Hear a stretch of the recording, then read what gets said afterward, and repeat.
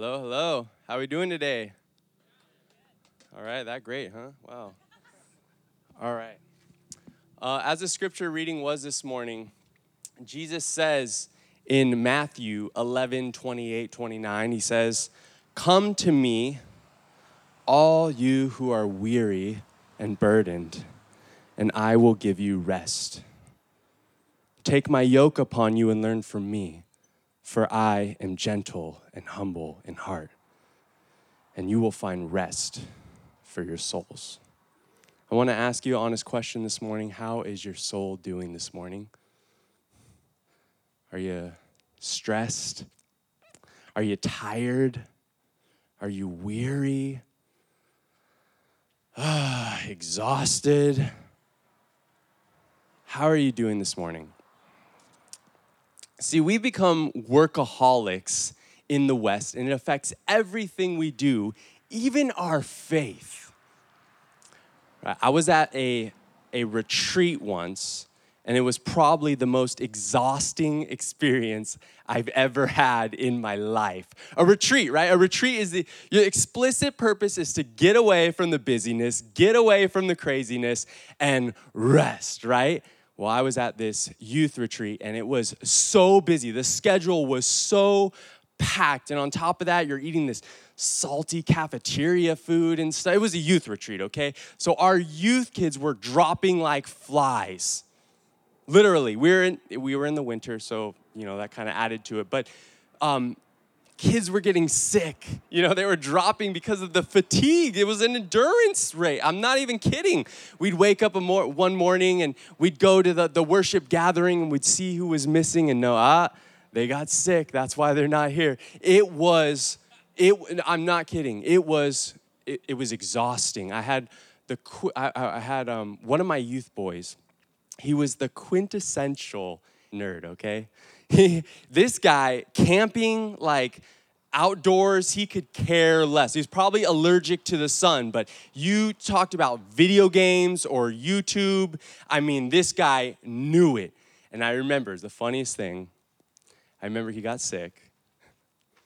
And he told me, he had to come to this retreat because his parents made him. He didn't really want to be here, you know what I mean? So he told me, he's like, "This isn't a retreat. This is a military camp." I'm dead serious. I didn't make this story up.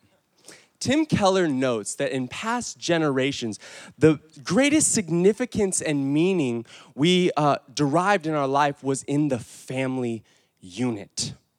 See, many people just worked blue-collar jobs. They just worked a job to pay their bills because their fulfillment in life didn't come from their job. It came from their family and social units. But really, for the first time, he says, in history, we've transferred the locus of satisfaction and fulfillment from the family to our work and to our achievements. And technology's only exacerbated this problem, right? With the internet and the cell phone, the lines between work and home life have blurred. Like we learned that during COVID, right? When all the Zoom calls came in and the lines between home life and work blurred, and work were blurred. And this sense of work has been completely redefined because we have this thing always on us now, and we sell ourselves with it. We invent ours. We manage our images. We're working all the time with this device on us. How have we managed to create, make, and invent every little thing? I thought someone was laughing. Every little thing, and yet we're more busy than ever, right? Like, is that crazy? There's something wrong here, right? See, so often I feel I'm just rushing through the day. I'm just struggling to move on for fear that I'm going to get left behind in the dust. I mean, there's work to go to, there's bills to pay, there's kitchens to clean, there's food to cook, and soon I'm going to have to change diapers. And on top of all of that, I got to make something out of my life. I got to work towards this better future. Does anyone know what I'm talking about? Am I the only one in here? With this frenzy of life, we often sacrifice the important for the urgent, the personal for the professional, the private for the public image needed to keep our opportunities to do more. And really what this creates is an intense shallowness. And even worse, it's a form of hostility and violence in our society. Thomas Merton said, "There's a pervasive form of contemporary violence, and that is activism and overwork.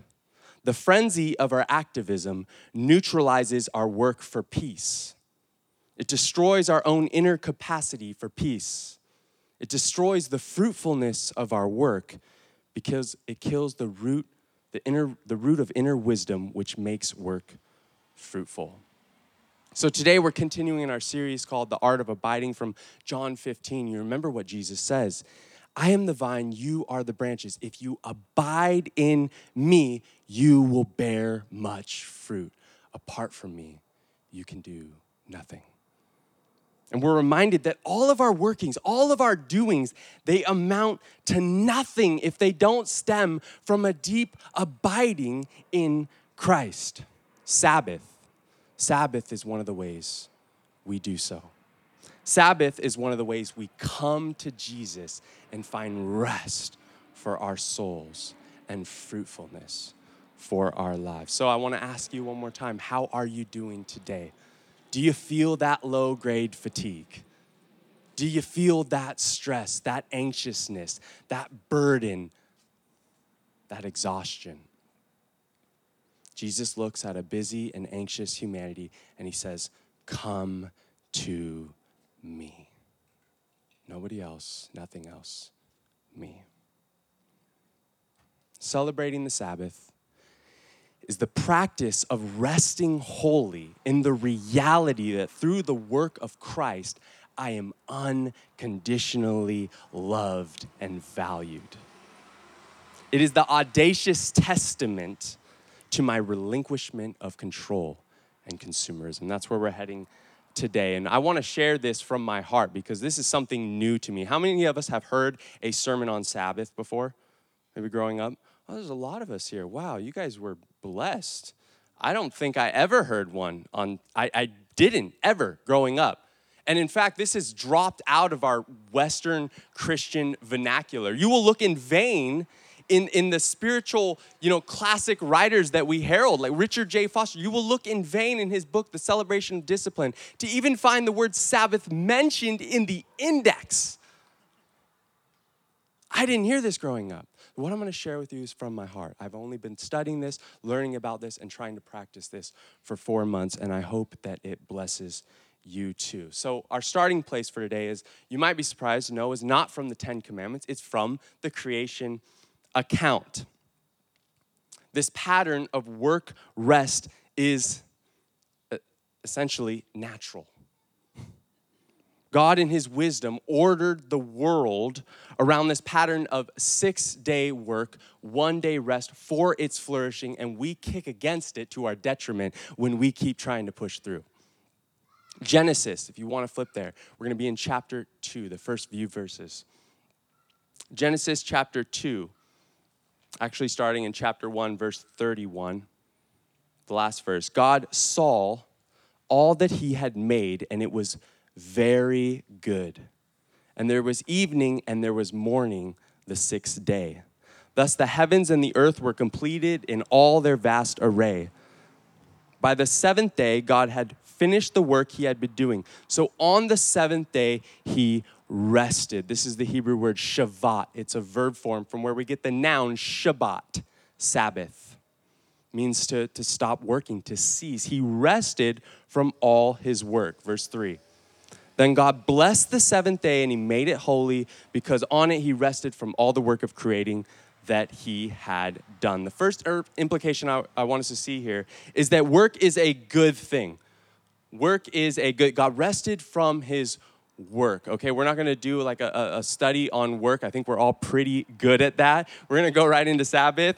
But work is a good thing. It's not a product of the fall. We were created to tend and keep the garden. We were created to steward this earth. We were created to work unto the Lord, but we are not fundamentally human workers, makers, doers. We're human beings. Work is not where our identity is found. As long as we're looking for work to satisfy and fulfill us, it's going to be very hard to rest. Some theologians have pointed this out. I love this kind of nerdy theologian stuff. Some of them have pointed out, so if we were created on the sixth day, right? Follow me. If we were created on the sixth day, then that means our very first day, our first foot forward in the world would have been the day of Sabbath, the day of resting with God. Thus, some have said that it's not that we rest from our work, it's that we work from our rest. We are human beings created by God, and for that single reason, He delights in us. And from that place, we go out to work, do, serve, love. See, God was able to find intense satisfaction in His work. It said He saw all that He made, and it was very good. And thus He was able to cease from that and to rest because His identity wasn't found in either one. His identity was found in the community of the Father, the Son, and the Holy Spirit, of which creation was just a byproduct of that loving union. So here we're going to come to our first point. If you want to flip to Deuteronomy chapter 5, yes, we're going to use our Bibles here this morning. Deuteronomy chapter 5. Israel's on the edge of the promised land. This is 40 years after God had delivered them from slavery, and they're about to enter in. So He reminds them of the 10 commandments He had formerly given them in Exodus chapter 20. He says this in verse 12. Observe the Sabbath day by keeping it holy as the Lord your God has commanded you.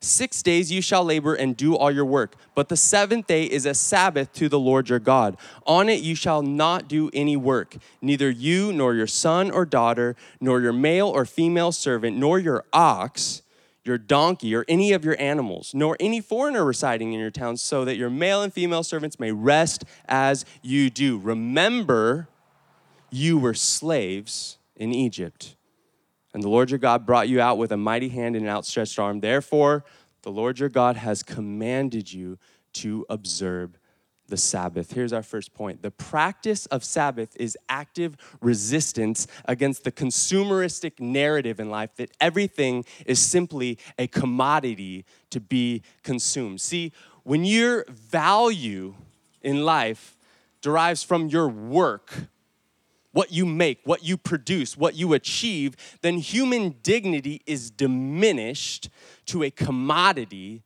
that is simply to be consumed. Does that make sense? And this is exactly what God is combating in the Sabbath. Israel was enslaved. They'd been enslaved. That's why He said, remember, you were slaves in Egypt. Therefore, I've commanded you to obey the Sabbath, because Pharaoh had this insatiable script for production. He wouldn't let anyone rest. Your identity was wrapped up in how many bricks you could make. And God is kicking against Pharaoh's commodification of humanity, that you're only what you produce, you're only what you achieve.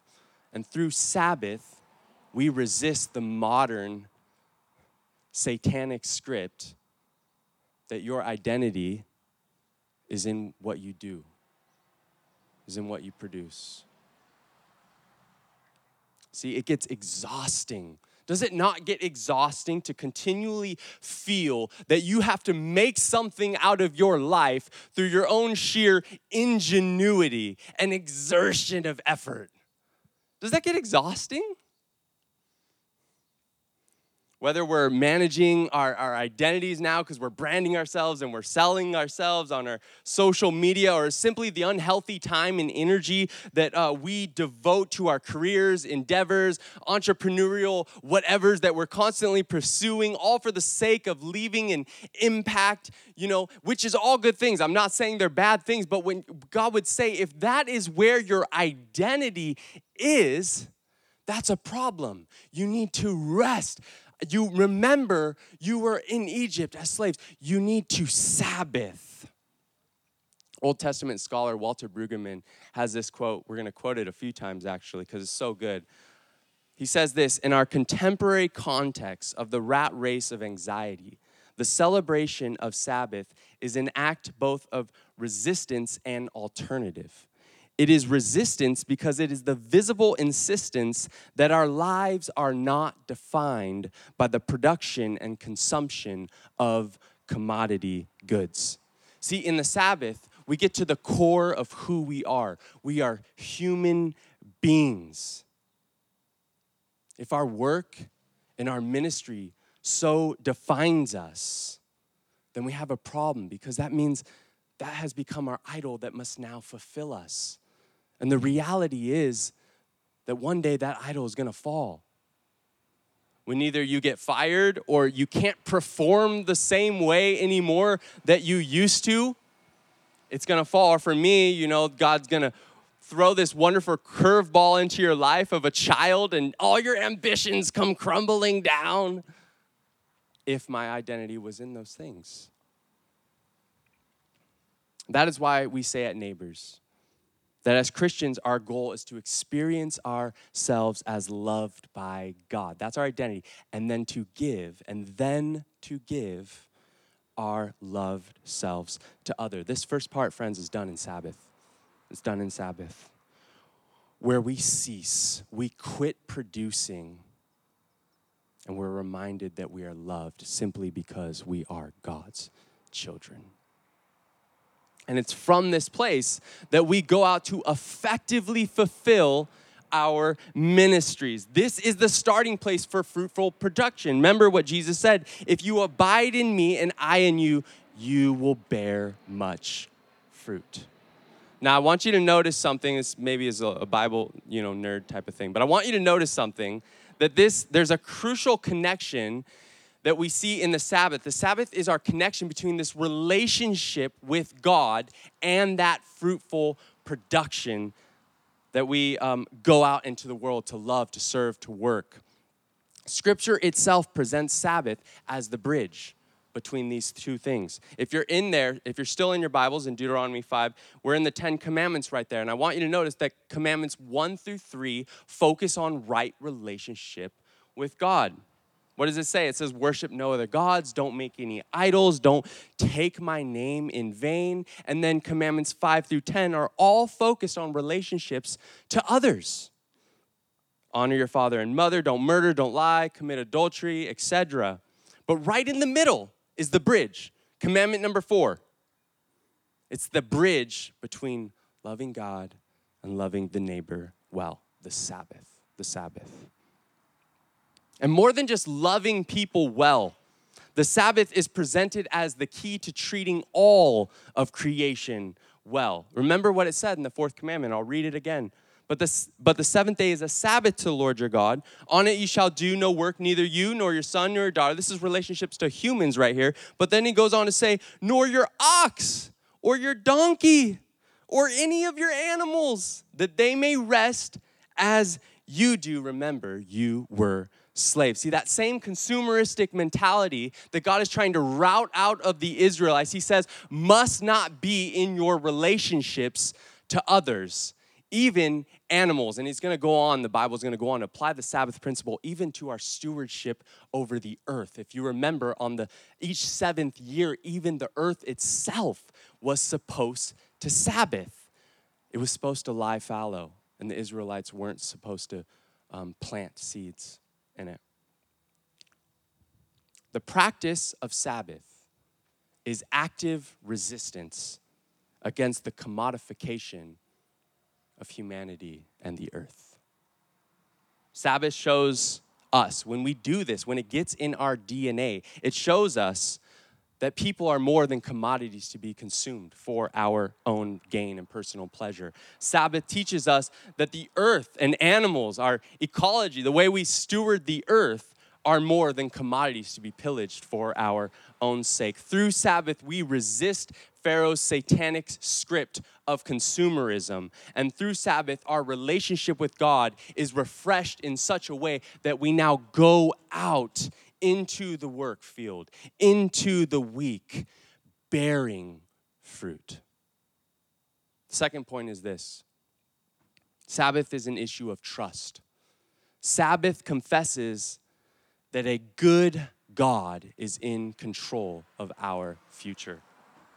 Exodus 16, I'm not going to read this, but you might remember the story. This is actually the first place the word Shabbat, that noun form, is found, is in Exodus chapter 16.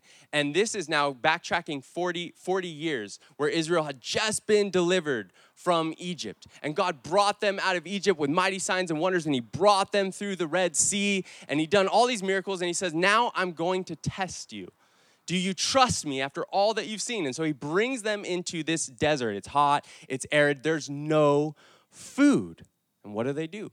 Instead of patiently trusting God, they start complaining. And God says, I'll provide bread from heaven, but only enough for that day. Get this, this is interesting. God provided bread from heaven, but only enough for that day. He told them, don't store up, don't get any more. If you try to save up for a rainy day, this is an agrarian society right here. It makes sense. One day there's not going to be a harvest. Like, there's seasons to things, right? If you try to store up, though, you're going to wake up in the morning and find that manna has been rotted. Just use what I give you that day. But here's the twist. On the sixth day, that same manna, gather twice as much of, because the seventh is a Sabbath, and on it, I don't want you to work at all. I want you to rest. And you'll wake up that seventh day and find that it hasn't rotted. Sabbath is an issue of trust. It's a completely, absolutely counterintuitive trust. It makes no sense. There's no rhyme or reason. Stop doing, and you'll be more fruitful. Like, that doesn't make any sense. But God wants us to trust in his ability to provide for our futures. That's why Jesus would say, don't worry about tomorrow. See the birds? They don't store in barns. See, we don't need to be incessantly storing up for a rainy day, the next new toy, or driving ourselves in the ground to get ahead for fear that we're going to be left behind. God promises to provide all of our needs. Our future is secure. Do we believe that? And it's not just providing our needs. Do we believe God is in control of our future? That he's the author of our lives, and he's making a good work out of it? Or do I need to take control with my agenda and all the things I need to do to get done because I know where I need to be? Can we surrender our vision of ourselves, of our own life? See, who's in control of our life? Is it God, or are we trying to bend and manipulate the universe to meet my need of a secure and successful future? In the practice of Sabbath, where we cease doing, we make the greatest confession. Lord, I trust you with tomorrow. In Sabbath, we confess, Lord, it is well with my soul. Who I am, with my personality, with my gifts, and my limitations, it's good. It's good because you made me that way, and you know me, and you love me, and so you must have something good for me. I stop working, and I rest in that. Louisa Gallagher says, to push forward in work and self-doings without Sabbath rest is to attempt to gain as much manna as possible, and it's going to rot. Again, Walter Brueggemann, in our own contemporary context of the rat race of anxiety, the celebration of Sabbath is both resistance and alternative. It is resistance because it is the visible insistence that our lives are not defined by the production and consumption of commodity goods. The alternative on offer is the awareness and practice that we are situated at the receiving end of the gifts of God. Sabbath is the concrete confession that I am situated at the receiving end of the good gifts of God. One of my favorite artists has this song called Resistance. Maybe I should try to rap it. I don't know. No, okay, I'm getting no. Okay, dang. I guess I'm not that hip. I'm not that cool. No. But listen to this section of lines he has. He says, "My rest is a weapon against the oppression of man's obsession to control things. Look at the long line of make-believe kings. The Lord of the Flies wants you to kiss his rings. Follow new rules with invisible strings and become a puppet in the diabolical scheme. How do good men become a part of the regime? They don't believe in resistance." That is not a political song, by the way. Absolutely not. My rest, he's talking about Sabbath, is a weapon. That is my resistance of the strings and the diabolical schemes that this society has put us in and we feel the pressure of every day. Sabbath is the ultimate testament to my relinquishment of control and confession that God is in control of my future. It is resistance against the narrative to self-define, self-create, and let God create a good work out of our lives. Now we're going back to the seventh day of creation. You remember where that is in the beginning, hopefully. We're going back there to see our last and most significant point today. If you know your Bibles well, you'll see that there's a common refrain that is missing from the seventh day. Let me give you an example.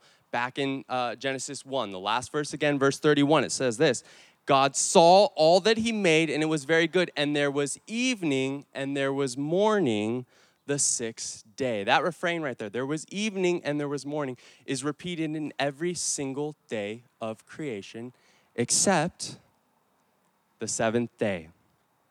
Why? This is very intentional by the biblical authors. The sun never sets on the seventh day. Humanity was created to enter a perpetual rest with God that would never end. The goal end of all creation was to enter an eternal Sabbath rest with our Maker. See, the fullness of the Sabbath was never meant to be contained in a simple 24-hour period. The weekly Sabbath was a picture of the way God intended to have relationship with his people. But you know the story, right? Just one chapter later, Genesis chapter 3. The prospect of peace, rest, and harmony of humanity with its creator was shattered when that fruit snapped and humanity was barred from the presence of God. That's why thousands of years later, when God called his people Israel to be forerunners of this new humanity, he commanded them to practice the Sabbath.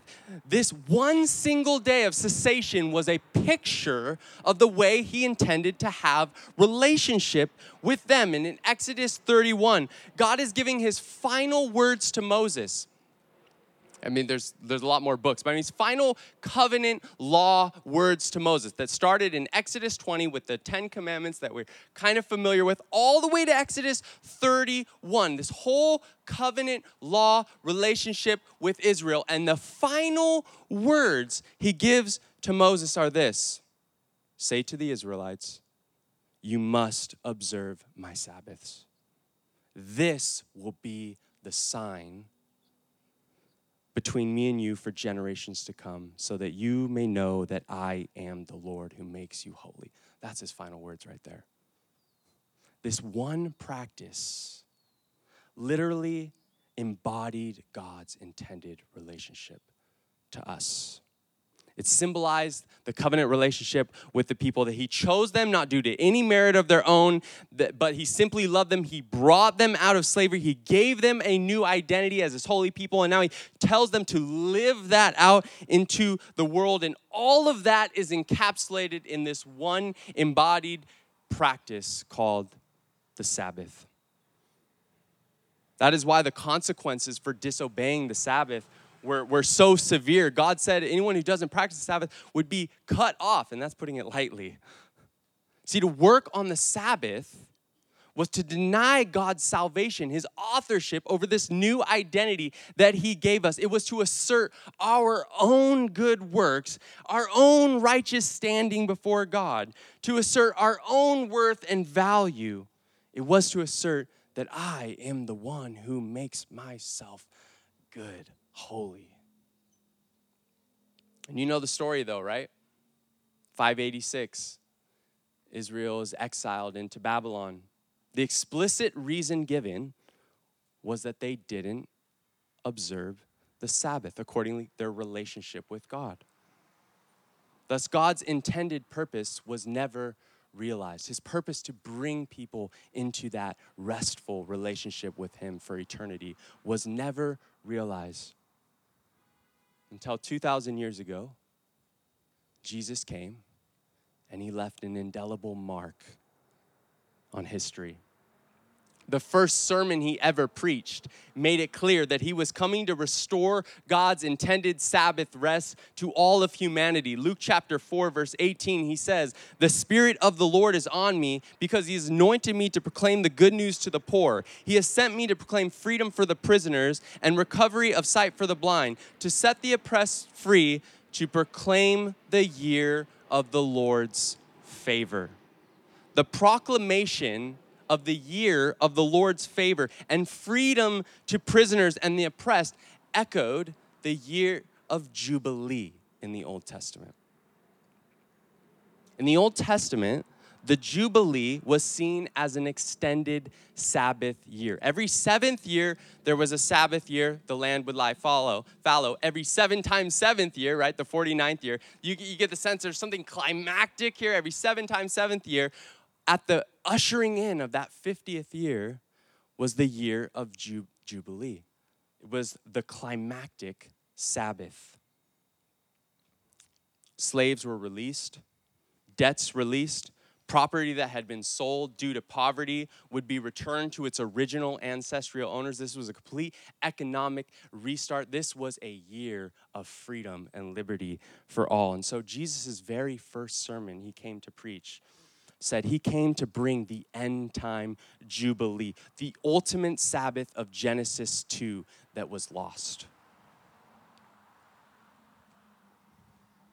So Jesus said, "Come to me, all you who are weary and burdened, and I will give you rest. Take my yoke upon you and learn from me, for I am gentle and humble in heart, and you will find rest for your souls, for my yoke is easy and my burden is light."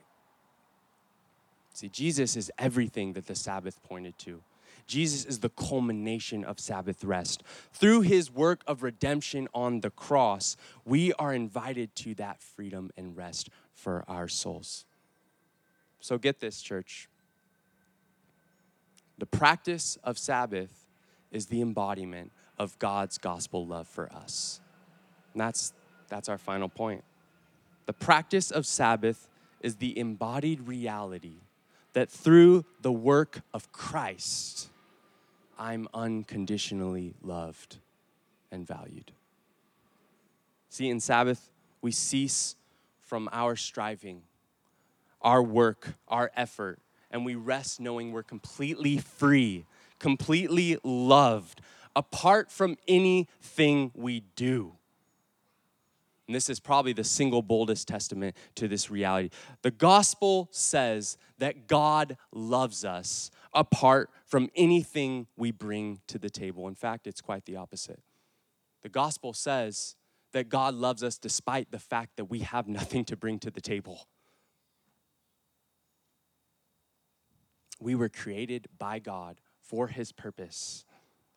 And even when we strayed and rebelled, he still loved us. We weren't bringing anything to the relationship, and he still loved us. It's like a laptop. My laptop recently broke. That's what you get for buying a Dell, I guess, huh? Yeah, all you Mac people are like, yep, that's right.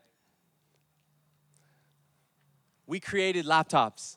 Laptops are for a purpose, right?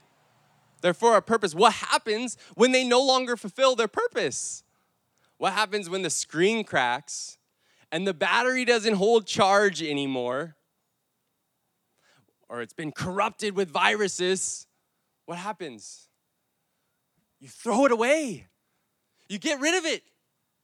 It's a waste of space in my house. I don't need any more. Factory reset, throw that thing away. I'm done with it. But God demonstrates his own love for us, and that while we were still sinners, Christ died for us. He paid our sin so that we wouldn't have to spend the rest of our lives trying to work it off. We never could anyways, right? This reality is meant to liberate us. This is the reality that liberates us. We're not defined by what we bring to the table. We're not defined by what we do. We don't need to hustle to make our name or our brand for ourselves. We don't need to strive to produce this legacy and make our lives meaningful. We don't need to justify our existence. We don't need to work our lives away to try to feel worthy.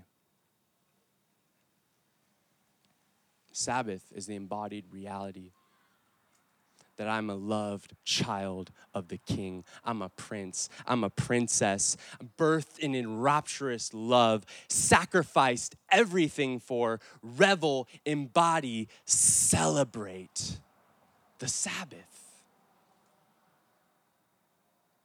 We looked at the theology of it. We're done with all that. What does this look like practically? What does this look like practically?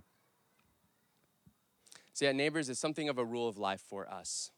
See, for far too long, we Protestant Christians have seen the Sabbath as a matter of legalities, but it's not. It's a matter of practicality. It's a matter of worship.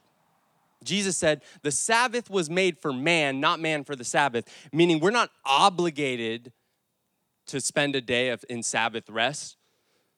But that was a gift to us. We can if we want. See, a lot of times people say, oh, Jesus is my Sabbath, so I don't really have to Sabbath. And technically they're correct. You don't have to. But what good is our confession if our life doesn't show it? What does our confession really show if we're still running around busy with chickens with their heads cut off, stressed, anxious, striving to curry favor and value through our efforts and achievements? What good does that really show about our confession? See, at Neighbors, we confess not only with our mind, but we try to confess with our whole being that reality. To do otherwise is to trivialize the intricacy with which God made us. Mind, body, spirit. We rest tangibly and physically. So the reality is we need a Sabbath every single day.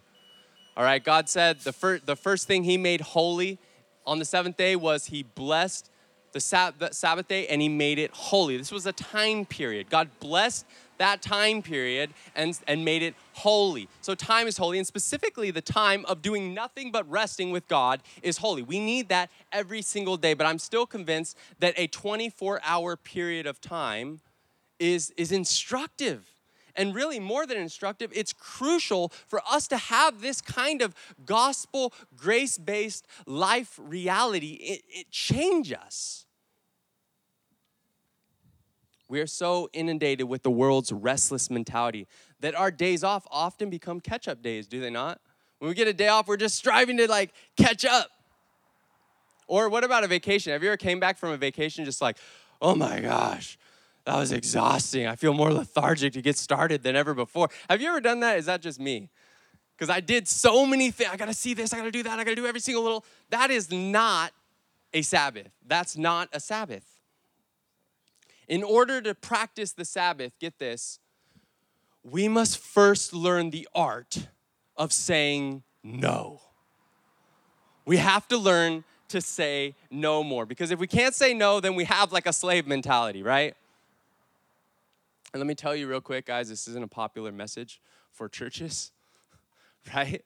This doesn't always benefit us. Like these tents, everything that is here were from people that said yes, people that worked. Like this is not always the popular message. Nevertheless, we're not asking you to do more. It's not that we should do more. We should do less. We should do less. We should slow down, make our relationship with God our number one priority, and then from that place, with precision, engage the way we're going to interact with the world, engage with our work, engage with our doings, so that we actually bear fruit. Learn to say no more so that when you say yes, it's really meaningful. It actually bears fruit. And I want to encourage you, this is a safe place. Neighbors, some churches are not. I've been at some of them, and no dogging any churches. Everyone has their color. Every church has a beautiful, unique gifting. This is a safe place to practice Sabbath. You know why? Because if you start making an excuse, oh, my Sabbath, and we see you're really just using it and being lazy, we'll call you out, okay? We'll call you out. But if you're finding your identity in your work too, we'll call you out there too. This is a safe place to practice that. So as I said, I've only been attempting this for about 4 months now. But it really is revolutionizing my life. I took a vacation with my wife for 2 weeks, and we did nothing. We went to one coffee plantation. That was it. We didn't see anything. We weren't we just did nothing. And we woke up every morning and had our devotion with God unhindered. When's the last time you woke up in the morning and said, I'm going to pray or read my Bible, and your mind had space? You were able to do that unhindered. When was the last time you were able to do that? That's what we're talking about here. That's Sabbath. That's so invigorating for your relationship. There's spontaneity and playfulness that reemerges in your relationship with God. Not only that, when we Sabbath, there's space made in our hearts and in our minds where we truly start evaluating what are the things that are actually valuable to me in my life. Not just the chores and obligations and tasks I have to fulfill, but what is truly life-giving for me as a human on this earth. That happens in Sabbath. You realize I'm just running through the rat race to finish the tasks. But what should I really be doing? My life is so short. We only have so much time. I love what Tim Keller says. 3 things real quick. We're about to end to make this helpful. He says, divide your Sabbath time. If you're going to try, and I encourage you to, a 24-hour period of time. It says divide it by avocational time, contemplative time, and inactive time. Avocational, have nothing related to your work. No texts, no emails, no nothing. No work, no nothing. Do something else. Put your work aside, focus on his work. Maybe go on a hike or something.